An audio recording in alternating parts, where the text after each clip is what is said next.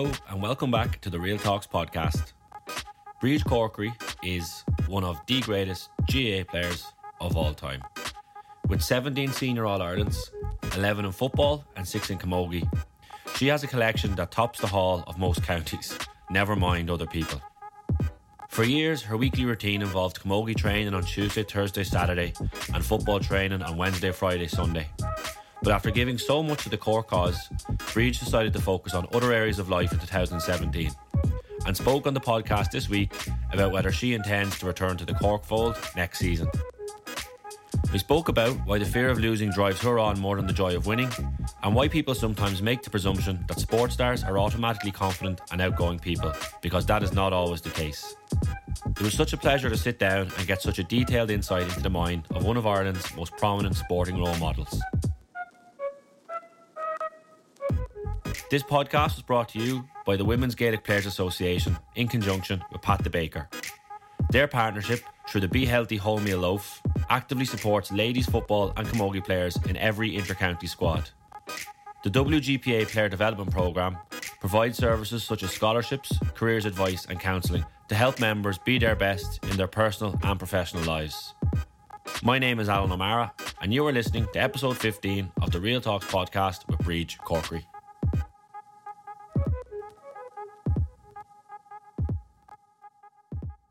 First of all, just to say thanks a million for taking the time out of your day. I know you're busy and have lots of things going on, so thanks for coming in. No hassle. I think the most obvious place to start is just to reflect on your own career a little bit. I suppose over the last couple of days I was doing my Googling and reading up and looking through different things, and the most obvious thing that jumps out is the playing record that you have in terms of the 17 All-Irelands for the county. That's 11 in football and 6 in camogie. Like, it's obviously an incredible record. It must be something you're really, really proud of. And I suppose even just putting those numbers to you, what sort of comes to your own mind when people fire them at you?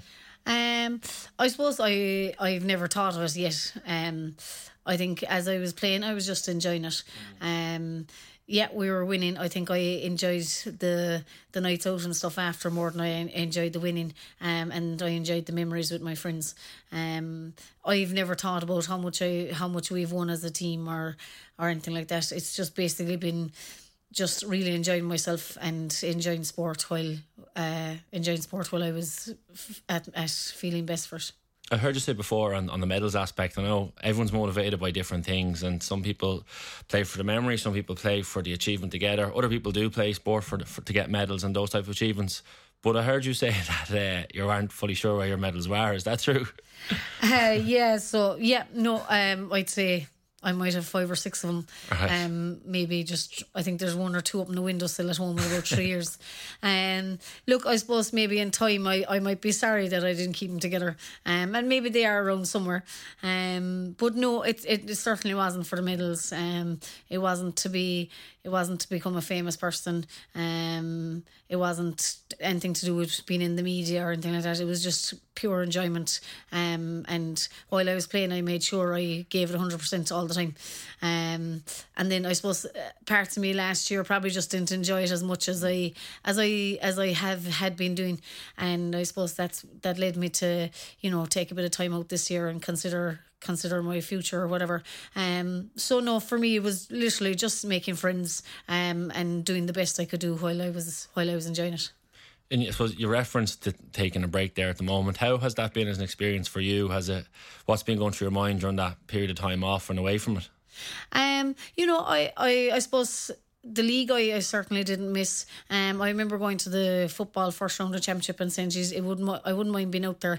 But I don't think I missed the training sessions or anything like that. I think I just missed the championship feeling. The camogie won the All-Ireland this year. Yeah. I suppose one of my best buddies, Rena Buckley, who we've been twin together since we've been 14 years of age. She went on to win on her 18th All-Ireland medal. And again, it just didn't really bother me. I felt myself I had made the right choice, and I was happy and content. And I was just delighted for the girls that they did really well. And I suppose, we all have rivals, and I suppose beating Kilkenny in the Ireland final was very sweet to them. So, no, I was very content with my decision. as I said, it wasn't for medals that I play or for media or attention or anything like that. It's clearly for the joy of it. And this year I just wasn't ready to give the hard slog, and that was it really, I suppose. Yeah, you mentioned Rena there, obviously, who's going on to win that 18th. Was there any abusive text messages sent or anything like that? No, everyone was okay. I suppose, on the day, I suppose I was trying to get down to the pitch to the girls, and I met so many people and they were like, oh, you've lost your record, and I used to be like, it's... That doesn't really, for the first couple of people I met, I laughed away. I was like... because a bit of banter for people as well. Yeah, but I suppose towards the end then I kind of was like... I think I couldn't make my way down to the pitch, and I was like, just leave me go. And I got pulled aside anyway by this person, and he was like, oh, you've lost your record now, Rena's gone ahead of you. And I said, look, if I wanted to get out there for a medal, I'd have been playing this year, so this is my choice, and I left it at that. So that's what I do think. For me, I'm delighted for Rena. She's been such an ambassador for Camogie Ladies Football. I suppose I'd often consider her a far more sports role model than I was. She gives it 110%, whereas I suppose at training I would have, but sometimes I'd like to enjoy myself as well. That's absolutely allowed too.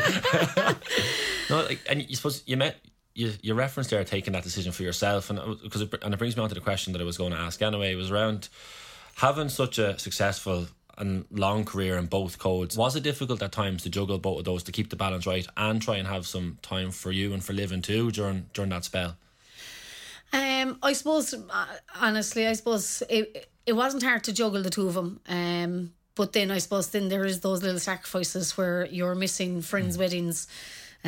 You're going home at 12 o'clock rather than 3 or 4 o'clock in the morning. So that was the only thing that I suppose, playing the two every weekend, you the championship match or you the league game, that you knew you had to mind yourself for.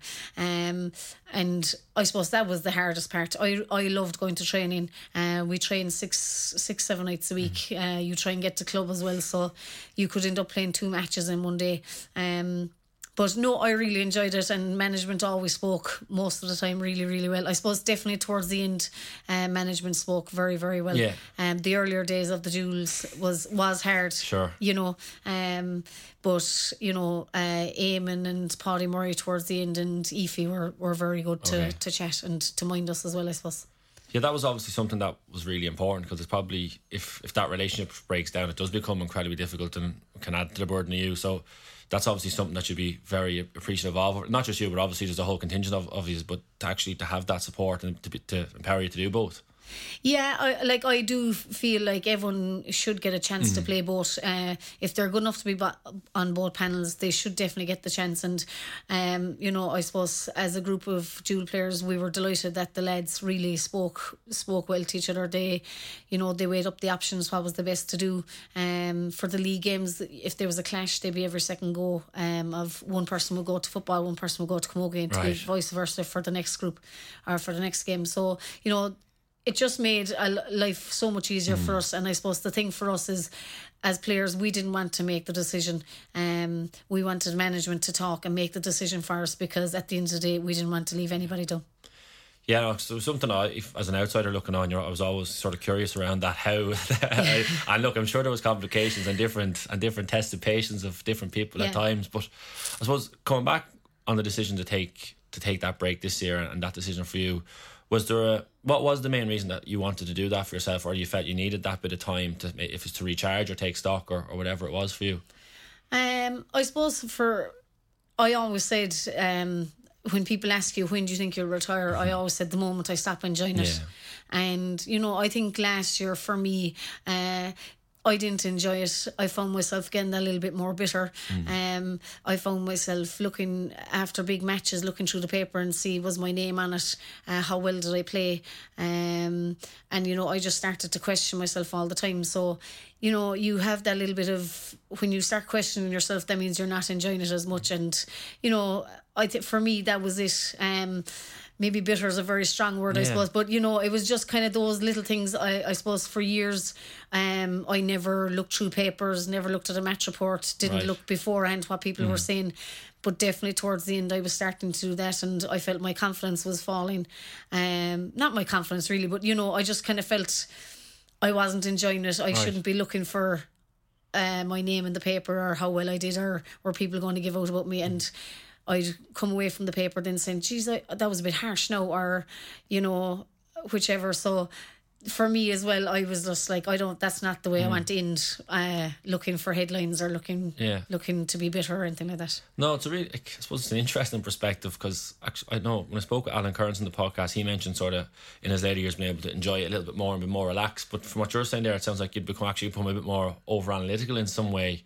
And even you say you were asking your questions of yourself, or what is it that's getting at you there, and in that, in terms of asking questions yourself? Is it performance related? Is it enjoyment? What is it that's getting in at you? Yeah, I suppose I was probably you know, I'm my own worst critic. I have been since I've been very, very small. I tend to take a dig easier than a compliment, but I suppose towards the end, the digs were coming, and I wasn't taking them as easy, you know. The compliments were coming and I wouldn't take them either, so nothing was matching up for me. I suppose just, you know, was it because I was getting older? I was finding it harder to get fitter. I was finding it harder to last the whole game. I suppose my biggest thing as a player was I was never a skillful player, but I definitely worked, I suppose, hard, and my fitness was a big thing. And I suppose, you know, did I feel I was failing a small bit? And I don't know, I suppose just as I grew older, I seemed to care that little bit more about it. I was carefree when I was younger, but the last couple of years I started to care more, and maybe that's because it was coming to an end, and I wanted to make sure I was at my best coming at the end. So maybe that was it. I can't really pinpoint it, but yeah, I just kind of felt myself, you know, worrying about what people said about me and on the pitch and stuff, whereas before, I suppose I'd have been carefree that way. Yeah, actually, it reminds me a little bit of, I remember actually when Gary Neville was retiring. I don't know if you ever heard this story, but he was put out to play against West Brom, and at half time he went in straight into the toilet and he sat there and he went into the cubicle and he just sat there thinking, like, I'm done. Like, he was after getting roasted for a half, and then he came out eventually and he was just told that you're subbed off. And like, it was in that moment, I don't think he ever played again. He just went, no, that's it. Yeah. Obviously, the questions you were asking yourself obviously isn't as extreme as that, but it obviously does become part of your psyche where, you know, if you've set standards to a certain height, and there might come a time where you're going to have to accept that your own might be slightly different, or, you know, or is it something that for yourself you needed to be at the very, very top within yourself? Does that make sense? Yeah, I suppose it just the enjoyment of it seemed to just go, you know, that little bit of enjoyment. And I still feel like that I did play. I did have a good year in the ladies' football. Yeah, I wasn't comparing it to Gary Neville out in the bathroom. no, not at all. You were flying. No, I don't know. I suppose in the football, I kind of felt, you know, I did okay, and then in the camogie, a small bit, I was like, with every game, I felt my confidence going. And I suppose when your confidence drops, it is hard to get it back up again.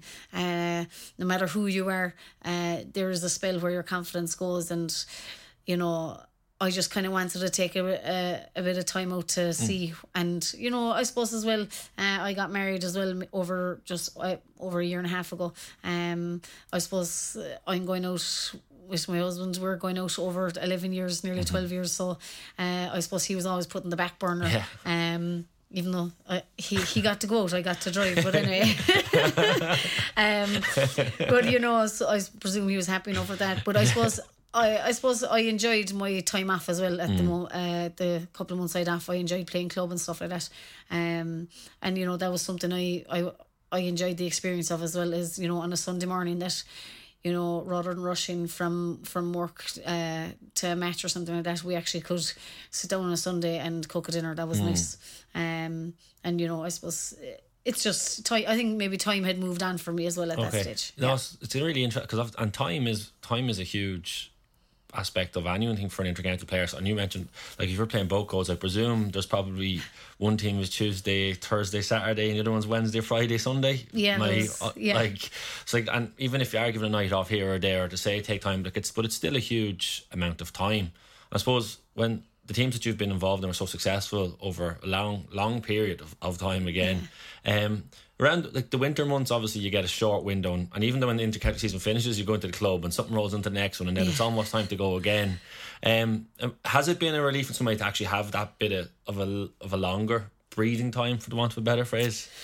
Without a doubt. I suppose you train from the Ladies Football in Camogie. We used to always go back in January, so you're training from January, and thank God we always got, most of the time we were there till September, the first week of October.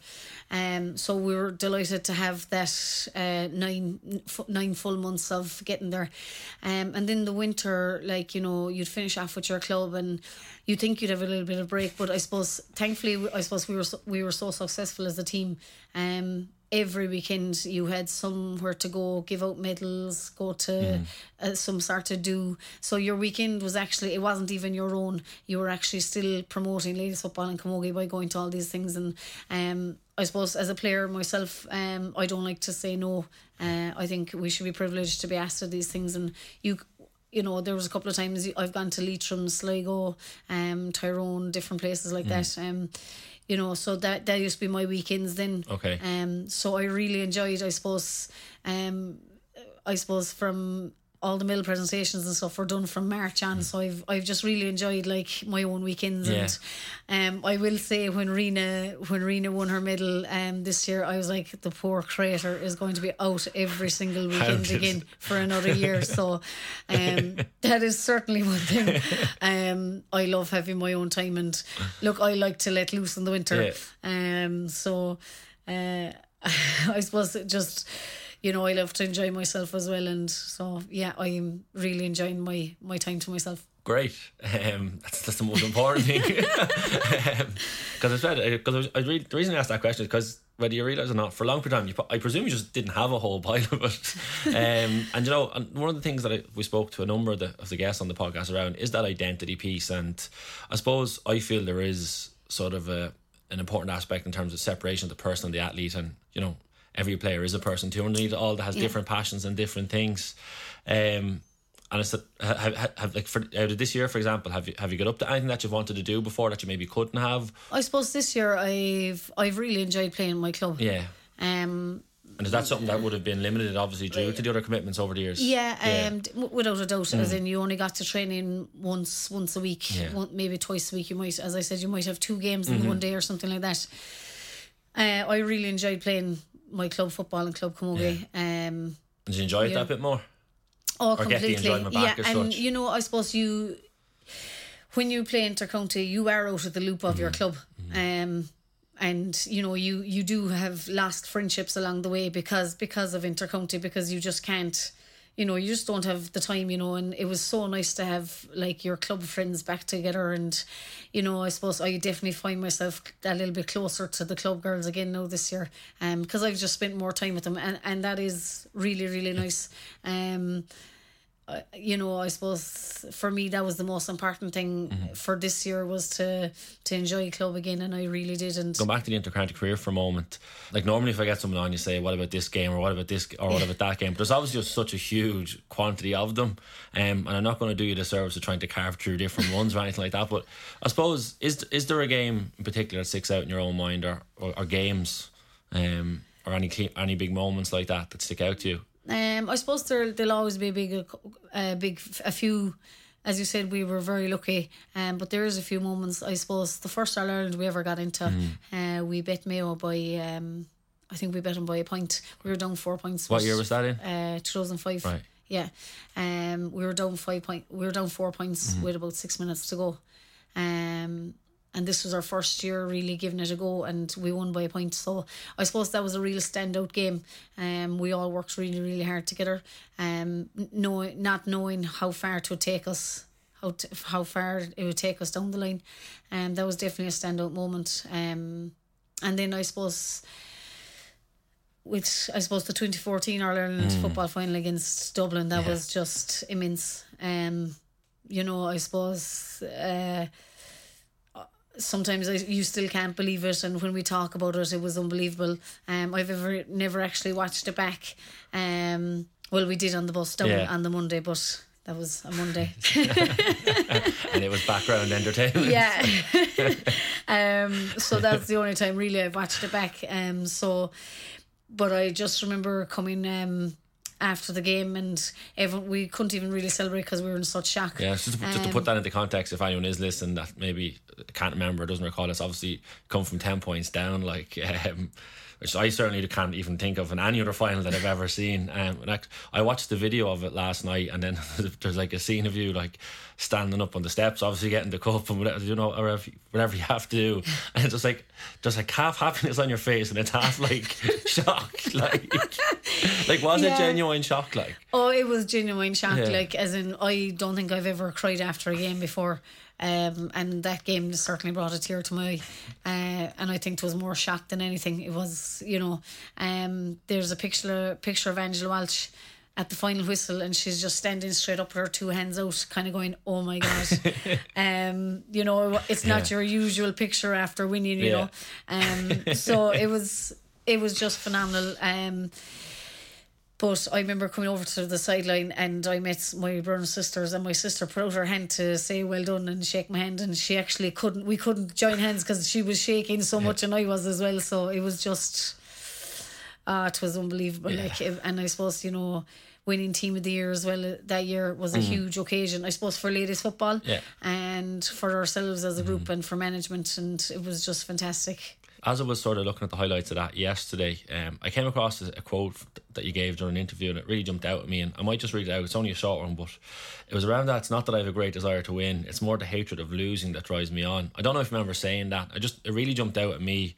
I remember watching a documentary a couple of years ago with Ronan O'Gara. I was talking about something similar, because I suppose just in sport there has to be winners, there has to be losers, and I sort of referenced it with the medals later on, that we're all motivated by different things. But just even when I read that quote back out to you, is that something you still stand by, or just what you're thinking around that? Is that? Yeah, certainly, definitely would be. Winning doesn't really bother me. As I said before, the medals don't bother me.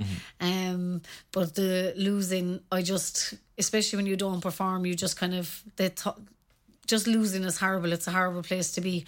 And as you said, someone has to be a winner or someone has to be a loser. And, you know, we've been on both sides of it. I suppose more so with the Camogie. We haven't, you know, we've had a lot more losses in the Camogie finals. So we know what it's like to lose, and there's all the ifs and buts and the regrets. But when you win, it's just... You don't care how you played. You don't care towards the end. You don't care who got player of the match. You don't care of any of those things. It's just as a team you won, and you're going to enjoy it and make the memory last. What is it about? I want to push you a bit on that losing aspect, because it's something that comes up all the time in different contexts. And like, obviously, I'm clearly motivated in a different way to you when I play, but I'm really, really interested around that, because I suppose in the teams that you played in, particularly on the football aspect, there was a huge, I know, like the book that I've seen is relentless, you know, and that's a word that's sort of tagged on it quite a bit. I'm just keen to get into that psyche that little bit more. I suppose, you know, Eamon Ryan was our manager for 12 years. He was outstanding, and I suppose he gave us that ethos never to give up. In 2005, before the Mayo game, the Mayo semi-final, we listened to the song Don't Give Up Till It's Over, and it seemed to be our motto for... It stuck with us. And I think Eamon was a big driving force behind all that for us. You know, I suppose the most important thing is Eamon trusted everyone on the pitch, and everyone on the pitch trusted each other. And, you know, no matter how far we were down, we said we'd always work as hard as we could. Eamon's big thing was working hard. He said his biggest line for us was hard work beats talent if talent doesn't work hard enough. And I think we really stuck by that as well. You know, I suppose, as I said earlier, for me, definitely not the most talented player. But definitely I always felt my aspect was to work hard, and... You know, so I think, and all the girls took that on board. If we're losing, we always kind of try to motivate each other on.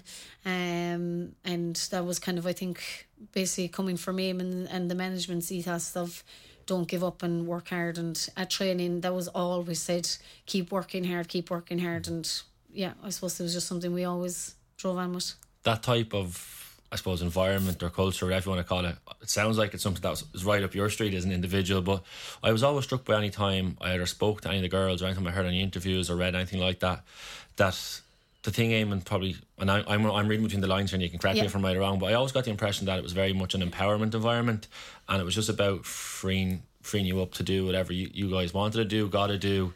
And it sounded like sometimes if it's in different games, things can get bogged down in systems and tactics, and look, all those things are really, really important and everything goes with it, but there seemed to be a big focus on the core principles that you've described there. Was there? Hugely. It was all about, I suppose, respecting one another and trusting one another, and as I said, Eamon and the management trust in us. You never heard Eamon shout too much from the sideline. He always let you make your own decisions on the pitch. He'd never eat you for a nicer word. He'd never eat you out of it for making a mistake. He knew mistakes would happen. His main thing was, how do you recover from the mistake? He'd very rarely pick someone out at half time to say that they weren't going well, unless they really, really needed. But more than likely he'd come over to you individually and say it to you, rather than, I suppose he felt that if he said it in front of everyone, that, maybe everyone might put their head down then as well, waiting for a bollocking as well, so he just had a great way about him. He was great people's person, management skills, and I think when he instilled the trust in us, it helped us trust each other. Yeah. And in terms of in both teams, and obviously success you had, I read a quote as well. It was actually from Mary White, who wrote that book Relentless, and I just thought it captured something really interesting for me, because I think a lot of people will see the records and they see the wins and just think, they're just way better than everybody else, and they're just wiping the floor with everyone. But if I just read this little paragraph, I think it was really interesting. I'd love to get your perspective on it. But she said the general public presume, they're a great team, they're miles ahead of everybody else. And they're not miles ahead of everyone else. They're just so capable of pulling out of the bag when it's needed, and they're so unified. And it's that which makes them so special. It's not the fact that they've won 11 All-Irelands, it's how they've done it as a group in tough situations, and that's the most phenomenal thing about them, really. I think that ties into what some of the stuff that you'd said before. What's your thinking or taking on that? I suppose, look, if you look at the Dublin men footballers, they're not winning any Ireland final by more than 2 or 3 points. They're just scraping over the line, and we were the same. I suppose Kerry was the biggest defeat we had in 2012 by 6 points. That was the biggest defeat we had in an Ireland final. Most finals have been 1 or 2 points. So it's just, I suppose, we were very unified, and it's, I suppose, for a team that's what you need. You can have the best footballers in the world, but if they're individuals, they're not a part of the team. And I suppose that's what we really had, was a unified team, and willing to pass it to the person in the better position, and willing to work hard. And I don't think we were ever miles better than anyone else. You can see by the scorelines, we never ran away with many games. But just, I suppose, like that, we just really trusted each other, and No, it just sounds like a very it was a good culture to be a part of. It's obviously something that was very enjoyable. I think, and I will move on shortly from the football and Camogie strand of the conversation and move away a little bit. But I suppose going back to the beginning and having watched on this year, I suppose, has there been, is there a time now where you miss it? Is it still a nagging question of whether you're going to go back? Have you decided? Have you made peace with your decision? Where is your head with all that at the moment? Because I'm sure everyone's asking you. Yeah, sure. Look, I to be honest, I don't even know. To be honest, I don't really know. I did enjoy my time off. Did I miss it? I did a small bit, but not a whole pile. So, I suppose the thing about me is, like, I know I'm still young enough to go again. I suppose the question is, do I want to give that commitment? And I suppose the whole reason I wouldn't come out, I didn't want to make any retirement, because I don't want to have my decision closed for me. So at the moment, I'm just unsure what I want to do. But at the moment, I'm very content with playing club and enjoying that little bit more time off. Good. You've another winter mulling over things. Yeah, that's it. Yeah. No, I was going to ask, I suppose it was when I was looking back, I was looking into your own professional background and your working life a bit, and what struck me is you maybe weren't always going for the normal type of jobs that sometimes people go for coming out of school. And I suppose the reason I bring that up is I obviously do a certain amount of work in schools through Real Talks. We do different things around resilience and leadership and that type of stuff. And the amount of leaving cert students in particular are real flustered about the career choices, where they're going, what they're going to do, and they feel as if they have to... I suppose in a way the system makes them sometimes feel as if they have to make, like, decide what they're after the next 40 years. And I suppose as I was looking through your own past, I pulled out, you began working life as a stonemason, a spell in a veterinary clinic, then a dairy farmer for a number of years, and I know you're working with Bank of Ireland now in terms of their schools programme. So there's been quite a broad mixture. Do you have a single passion outside of sport that you found yet? Is there one, or is that something that you're still looking for? I suppose, look, I really do enjoy farming. If I suppose I got offered the job in the Bank of Ireland, I suppose it was an opportunity that came by, and I suppose, you know, myself and my husband, we were in a partnership with a farmer at home, and I suppose, you know, we were tied to the one wage then, I suppose, and there was different. I started weighing up my options, and I do miss the farming loads. I try to stay away from it as much as I can, because... How does that go for you? It's going okay. I suppose I am staying away from it because I don't want to be stuck in between two stools. So I just want to give the bank a good go. It was an opportunity, and I didn't want to say 2 years down the line that you know, if saying why didn't I take the opportunity. I'm enjoying working with Bank of Ireland. And what's that like on a day to day? What's the sort of stuff that you're doing when you go into schools and that? Yeah, so mostly I suppose I'm working with the school bank, so setting up a school bank in schools around County Cork. So I, like, you're working with students. I do find working with the TY students a bit intimidating. Why is that? I don't know. I suppose, look, you were just saying there a while ago about identity, you know. I suppose people, just because, you know, you're on the radio, or, you know, you talk interviews and different things like that, they automatically think you're a very confident person. Whereas for myself, I'll be quite like, I suppose, insecure really in myself. So the TYs intimidate me a small bit, you know. So, and different things like that. I wouldn't be the most outspoken person.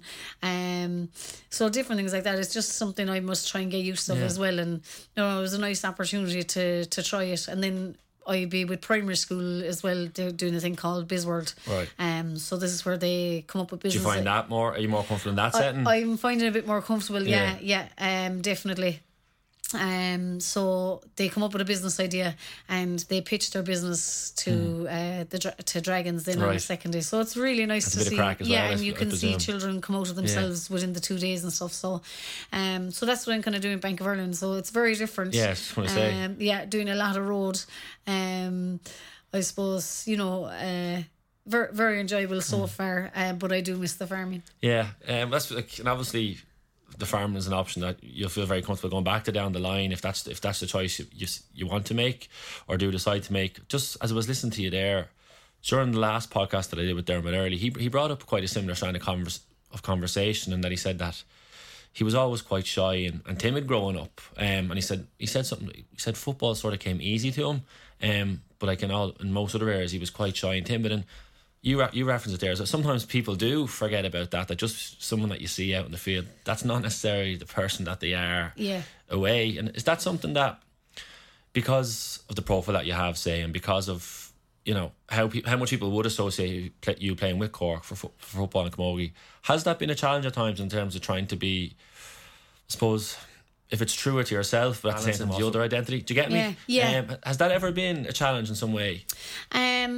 I definitely, playing into county for me, I do find it challenging in ways, in the fact that, you know, you're well known. I'd be quite a paranoid person.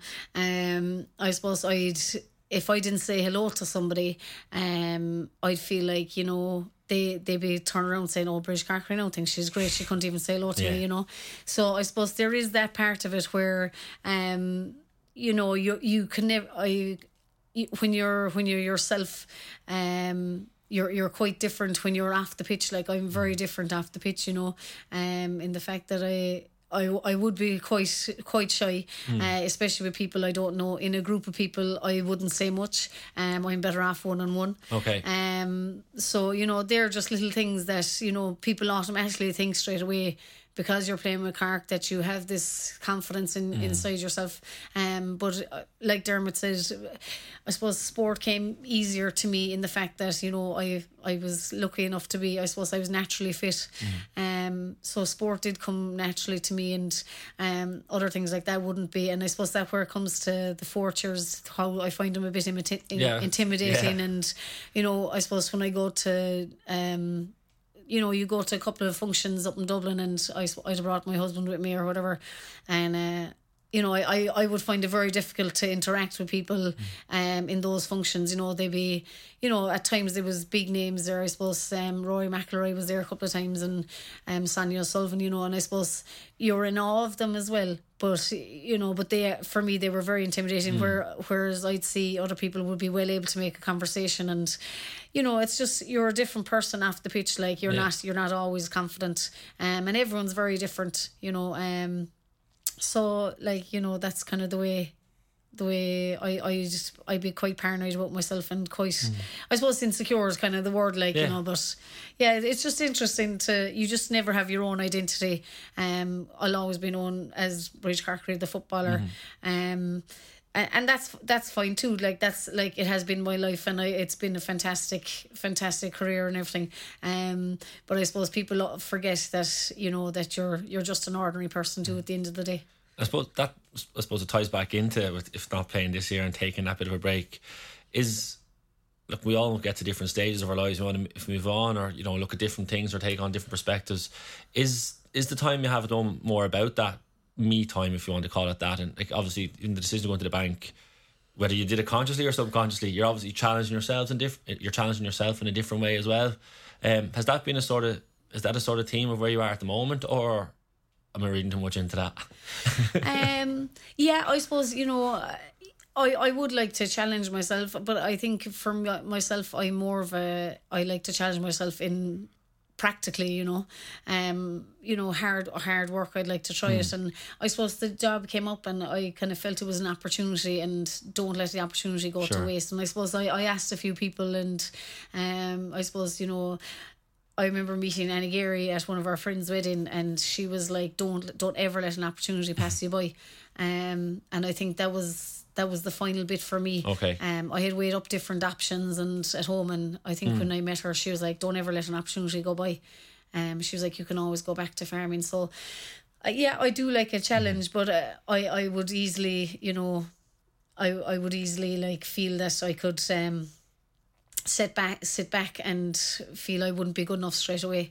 I'd always be second guessing myself, you know.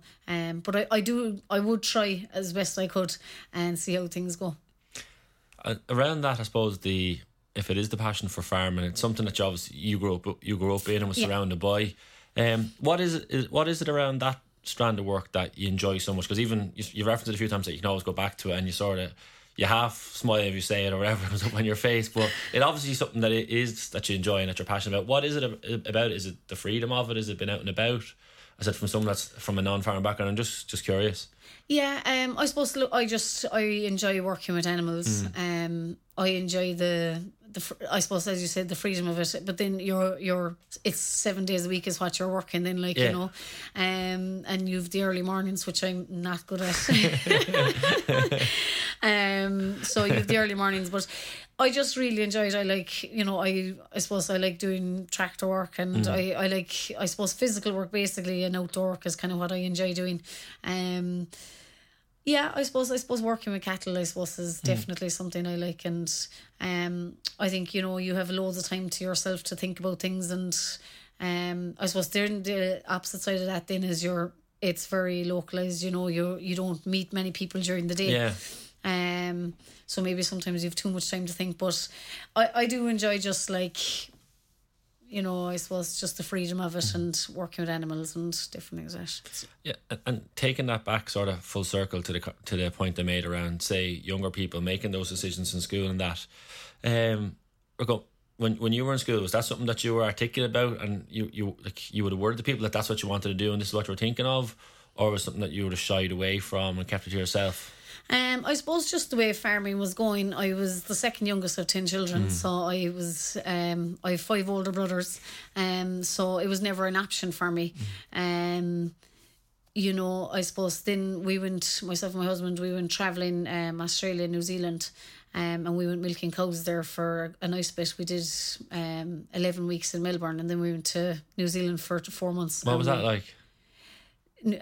Milking over. Yeah, just been over there and doing it in a different environment, I suppose. Yeah, sure. I suppose it was like, you know, I suppose I was used to milking cows, but New Zealand was just like home. Always raining where we were. It was the normal chores that you did. Yeah, so it was nice to experience. And when we came home, then Dermot, who wasn't really a dairy farmer as such, said he really wants to get into it, and he started labouring first, farm labour, and then he got in through management, and then we went into the partnership with the farmer then. So I suppose, you know, it was something I never thought of because I thought it was never an option because I was never going to get a farm, or, you know, whereas I suppose now, I suppose looking back at it, if I was going back again, I probably would have maybe gone to Dara after college, and or after school I'd have gone to Dara College, the agricultural college, and I'd have worked my way around maybe that way if I was looking back. But you know, I suppose other paths took me, and I just, you know, I didn't follow any guidelines. I just took my own paths, and it's led me to where I am now. Yeah, that's a great point that you make there. I think it's something it does my head in if I'm in schools and that everyone feels as if there has to be a very structured, rigid path, like if it's school, college, career, pension, whatever it wants to be. But that's what I just thought was a really interesting point when I was looking sort of at yourself, and I suppose that's something that you're quite comfortable in, and even going forward, sort of sticking with that sort of mantra of if something pops up, to go in and try it. Or do you feel as if, you know, you should have a chosen route by now? No, I never really think of it. I suppose it's just like sport. As long as I'm enjoying the job, I'd stay there. Or, you know, I suppose if something else comes up, as Anna said, don't let an opportunity go by. You know, I said I would definitely be farming still only for that.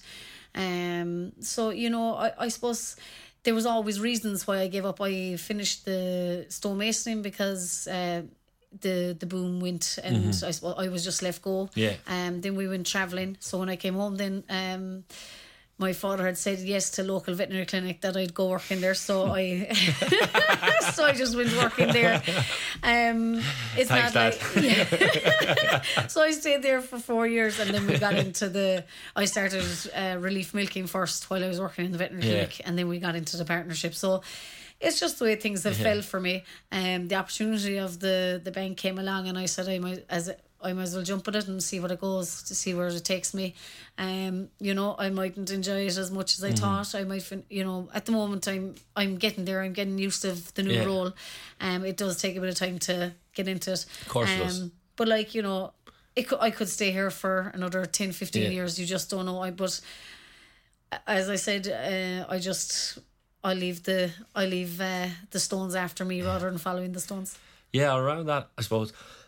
Excuse me. Like one of the big things that we've touched upon in a lot of the episodes is around those lessons that you take from sport. And look, we've gone in and out of your career on the field in as good detail as we can over the course of an hour. But has there been, I suppose, has lessons that you've learned along the way there helped you in terms outside of sport as well, being in your own life with family and friends or in work? Do you know those lessons that you take? Has sport been an added benefit to you in that way? Yeah, I think definitely sport has. You know, it definitely kept me on the straight and narrow. I've been a good one to head out as often as I can, and I suppose my mum and dad were always great influencers on me as well. You know, but definitely, you know, kept me occupied. And when when I'm in something, I'm in 100%, and I try to do it as fairly as possible. So I try to the best of my ability. So definitely sport. I think it makes you a loyal person. respectful to people, and I think it's, you know, it's great to have those. And I think maybe Eamon Ryan was a big part of that. I suppose for me he got us at a great age where I was 17, 18. Are you going to fall off the wagon, or are you going to, you know, continue going? And I suppose he taught us a lot of life lessons as well, to respect people and respect each other. And you know, they're huge things that you learn, and you learn an awful lot of loyalty, and how to not leaving your teammates down by not simple things, by not turning up to training and stuff like that, or you know, always making sure you give it 100%.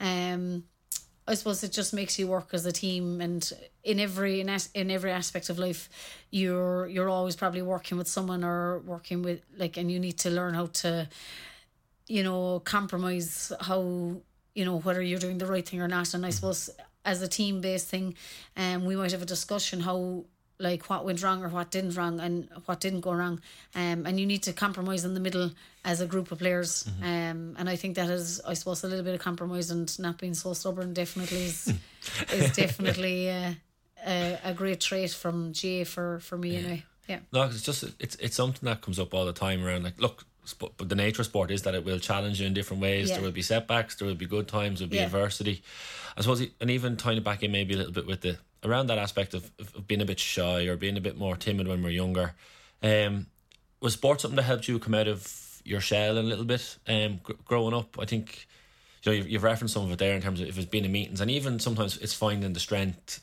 to articulate what you're thinking and going, actually, you know what, I'm going to say what I'm thinking here. Whereas maybe at 17, 18 we all just sit in the meeting and say, keep your mouth shut and we get out of here.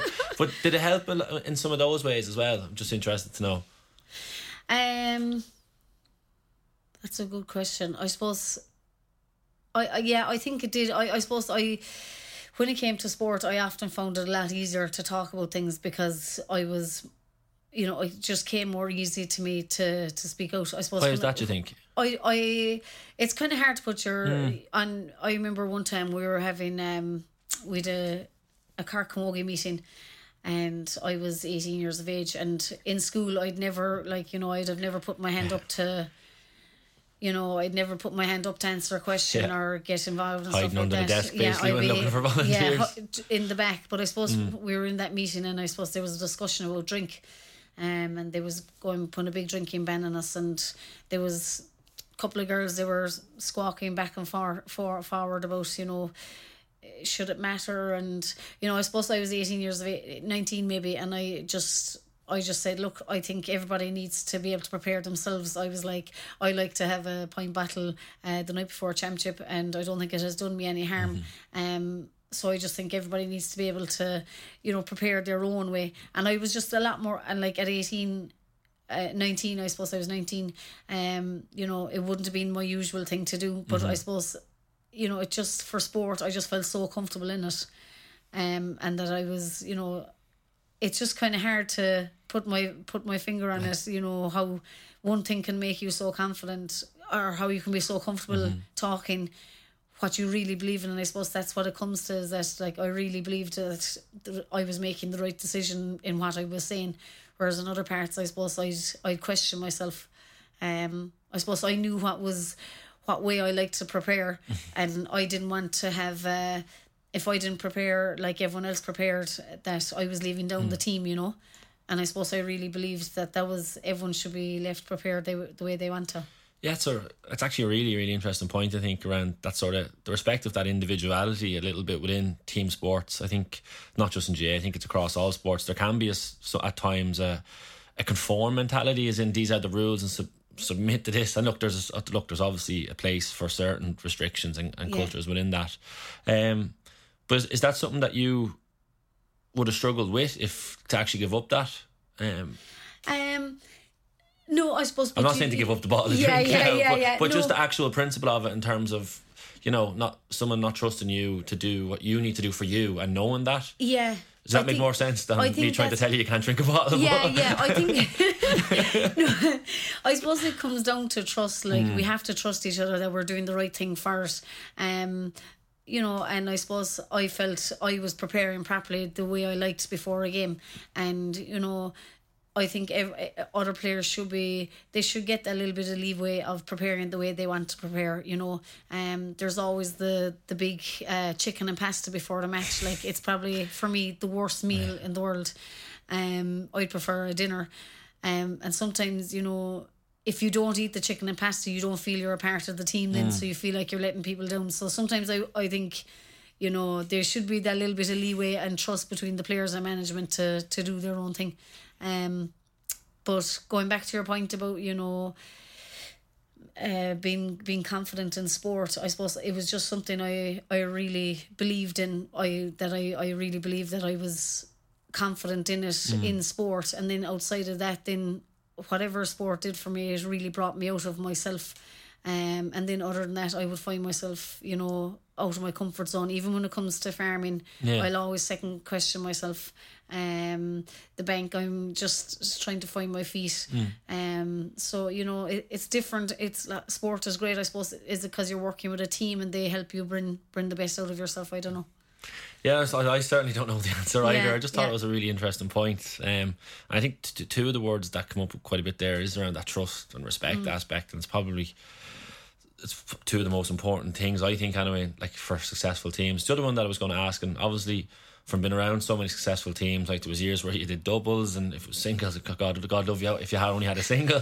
But I suppose around the leadership aspect, because you obviously got to see a lot of snippets, or probably a whole lot of good leadership at different times, and I know there was a lot of strong characters in your changing room as well. But around those types of leadership lessons, is there anything that sticks out with you, I suppose? And I think leadership is a word that's bandied around a lot in terms of, like, you can buy about 50 million books on it. But even just at the top level, what sort of leadership means to you from your perspective? I think there's different types of leaders on pitches. You have the girls who do the talking, you have the girls who do the action, you know, and I suppose, you know, the most important thing is, like, they can't be just one leader on a team. It has to come from, nearly everyone on the pitch has to be a leader, and they have to guide each other. And I suppose, you know, leaders, I suppose, have to listen as well, you know. So I suppose that's why it's so important that there's not just one leader, that everyone is, and that everyone listens to each other. You know, I think for us, we had huge leadership all over the pitch, and I think what was very enjoyable is that, like, different people popped up in every matches to take over the leadership role, and that was, you know, we were never relying on the same people or the same person to take over that role. And, you know, I think, as I said, that comes down to trust, and that comes down to, you know, someone has an off day and someone else has to step up, and for a long time we did it as a group of players in the Camogie football. Around, I suppose, the participation in sport and playing, and I think over the last while you've outlined a lot of the positive things and insights into if it's attributes or lifestyle things. One of the points that we hear quite a bit is around the drop off, I suppose, and particularly in younger females. Was there ever times that you thought about, like, you know, this is not for me, or this is not worth it, or I'm focusing more specifically on in the earlier years rather than now? Was there ever times where you thought about it? No, it never crossed my mind. No, I suppose I just really enjoyed it. You know, club level, I never really won a whole pile. But underage with Cork, we were quite successful, which was nice. So I suppose I was getting a taste for both. You know, I was getting a taste of defeat and winning. So no, I suppose I never really. No, I suppose the other thing for me is I was never really a girl for going to discos. Getting dressed up didn't really bother me. And I think that's probably the biggest thing for girls now, that they feel that ladies football and camogie isn't feminine enough.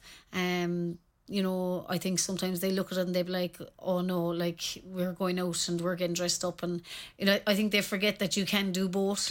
You know, they certainly do forget that. And sport is so good for you, and it's so good for friendships. You know, you've made friends all over the place. I suppose when Dublin won the last day, I was delighted for Sinead Goldrick and Sinead Finnegan. They've put in such heartache over the last couple of years, and, you know, it was just, for them, it was nice to see them win when Cork weren't there.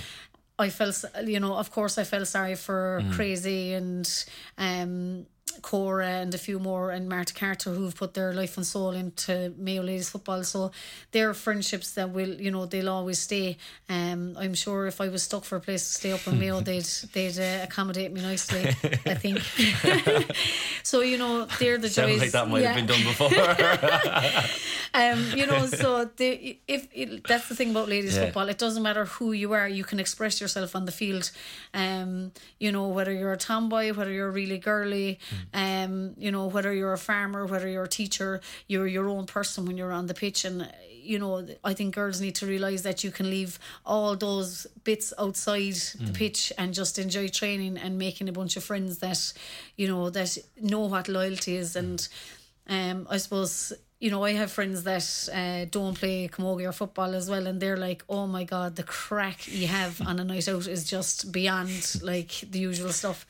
And I think that's more about like, because we're so unified, we're such, you'd be such a team that you forget everybody's personality is the one, because you've this thing in common. You've ladies football or camogie in common, or no matter what sport it is, you have it in common. And that's what I suppose you can express yourself. And I suppose that might actually come back to my point about being able to express myself more in the team more than outside in work and stuff like that, that I feel more comfortable within the gang that have the same loyalty. They're not looking at me at my personality or anything like that. They're literally just looking at me as doing the best for the team. So that has nearly explained it for me. Yeah. It's not like, and I suppose sometimes there's a presumption that so if everyone that plays in this one team, like they're all the same type of person, they all like the same different things. Like that's 100% not the way in ladies sports. It's not like that in male sports either. And it's something that I don't know where it comes from. If it's is it social pressures? Is it social norms? I have no idea, but I find it the same in the men's game in terms of action. I know we probably get it a little bit easier, but it's a big thing I think for young people. That conversation is coming up more and more, because I think the big thing, like there are the negatives, and we've got stuff. If you've got stuff like body images or careers, professions, whatever it may be. But I think the big thing is that like there's huge positives to stay playing. I think you touched upon them nicely. And I suppose just if there was anyone listening that is on the fence, that's maybe thinking that they're going to start playing, male or female, what would you say to them in terms of sticking in there and hanging in? Because it's obviously something that has benefited you in a lot of different ways. Would that be fair to say? Yeah, most certainly has. I suppose, as I said, you can express yourself on the pitch. You have a bad day, and going out training, you actually forget about the whole lot. You just have that little bit of time for yourself to, all you're concentrating on is getting to the line, getting the solo right, making the right option. Anyone that is half thinking of giving up, I would say don't continue it on. Just for yourself, the nights out will always be there. They think it's just training, it's just matches, it's just your weekends gone, it's your Sunday mornings gone. You can't go out on a Saturday night because your Sunday mornings are taken up. But you actually have fantastic nights out as a group. You mightn't get to go out as often, but as a group you have fantastic nights out. And just, I suppose for me, sport has been so, I don't know, I know there's been a lot of winning and that has been great, but for me it's all about the friendships and the girls around me. You have groups there where you can chat to them about anything, and it's nice to be yourself, and they look at you as yourself, not anything else. Yeah, that's something that you don't always get in different areas of life. And even going back to what you said around watching, say, Sinead Finnegan and Sinead Goldrick after Dublin won the final this year, that actually, in a way, did seeing another team celebrating that moment and celebrating success, did that give you even a little bit more perspective on sort of what your teams have had and sort of what you've got to enjoy as well? Oh, without a doubt. Yeah. I thought it was an interesting, when you said watching the two girls' names, I thought it was an interesting point. Yeah, I suppose, they were after so much heartbreak over the last couple of years, but definitely I remember texting the girls on the Monday and going, God, wouldn't it be great to be coming down the bus now after winning? And they were like, God, to be mighty, so those memories will last forever. you know, it was a fantastic journey we were on. And without a doubt, I could just imagine how much fun the girls had. And, you know, I suppose following me on Twitter, they were heading around Dublin. They seemed to have a good time. Yeah, guiding Brendan Martin around the place, you know. Even the Camogies, you know, I suppose they were coming, the Cork Camogies coming down on the train. There were Snapchats being sent. And, you know, I was like, God, they were great times, you know. And, you know, maybe they'll come back again. Maybe they won't. But I'll definitely treasure them forever.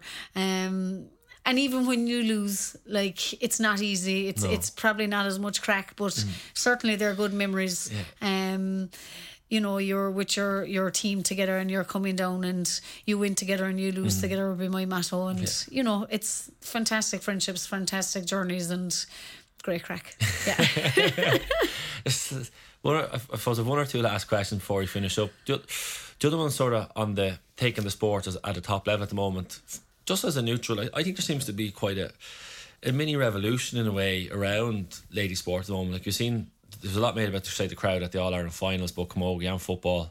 But I suppose just in other areas like the media, I felt there was more attention given there. I felt there was more analysis. And even the last couple of weeks, you know, I heard more players' stories. I suppose it wasn't just the match report and move on. Like I'm just someone just scrolling through my Twitter feed and online. Yeah.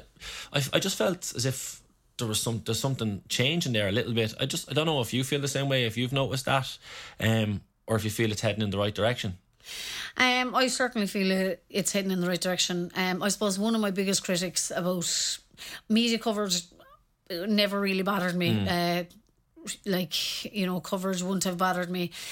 I suppose most of the time what bothered me was the in-depth analyst of the match reports, you know.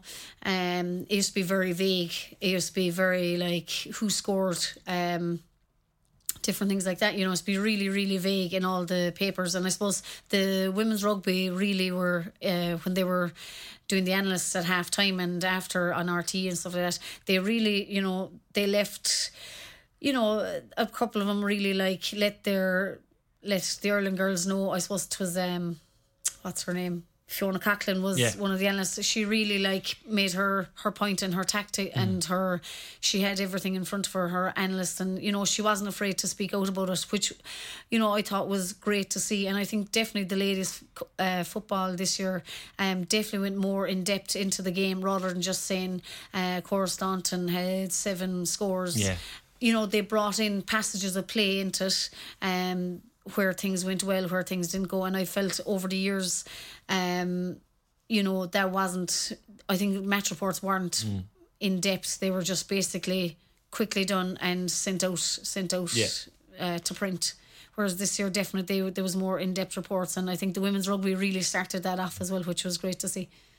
I suppose the last question I was going to ask you was, taking everything into consideration that we've talked about there over the last hour or so, if you go back in time to your 13-year-old self and you could share a nugget of wisdom or a bit of advice with younger you, just out of interest, what would it be? This question is funny and it's nothing to do with sport. I think I'd love to have maybe applied myself better in school. Definitely didn't do that to the best of my ability, and I suppose you look back and you're saying I wish I did.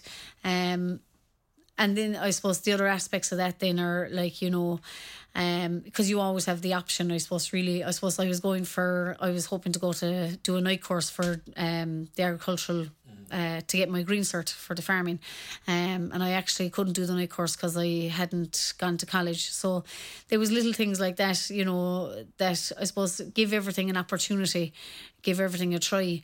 You know, if you don't like something, you can always change it up. But definitely, I suppose, try your best at the opportunities that are in front of you. And I suppose school for me was the one thing I didn't really apply myself in. And I suppose sometimes I look back saying, I wish I did. But then again, in sport, I suppose there was times I was saying, would I do different night courses, you know, and stuff like that, and I was like, but sure I can't, because ladies football and camogie, I'll miss loads of training. So you did I did put my life on hold a small bit for ladies football and stuff, but you know, like that, I suppose school really was the big thing I'd like to have if I was going back at 13, 14 again, that I'd applied myself better. The bank really have you on message already, don't they? Yeah. No, I said, I'm going to let you off the hook now. I suppose, first of all, most important, just thank you for your time and for your honesty through that conversation. Like any neutral, if you get back out on the pitch and see you there in the Cork jersey, great. If not, that's okay too. Yeah, I wish you the very best of luck with everything going forward. Enjoyed this conversation, and we'll talk to you again soon. So thanks a million. Perfect. Thanks very much, Alan.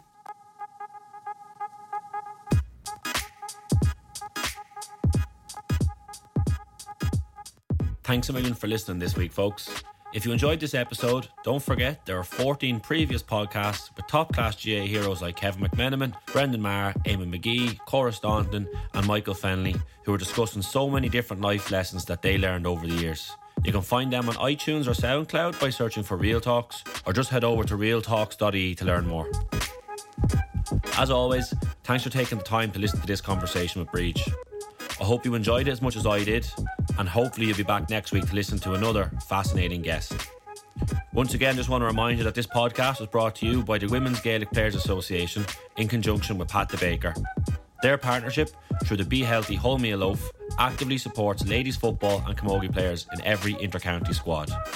The WGPA Player Development Programme provides services such as scholarships, careers advice and counselling to help their members be the best in their personal and professional lives. My name is Alan O'Mara, and thank you for listening to episode 15 of the Real Talks podcast.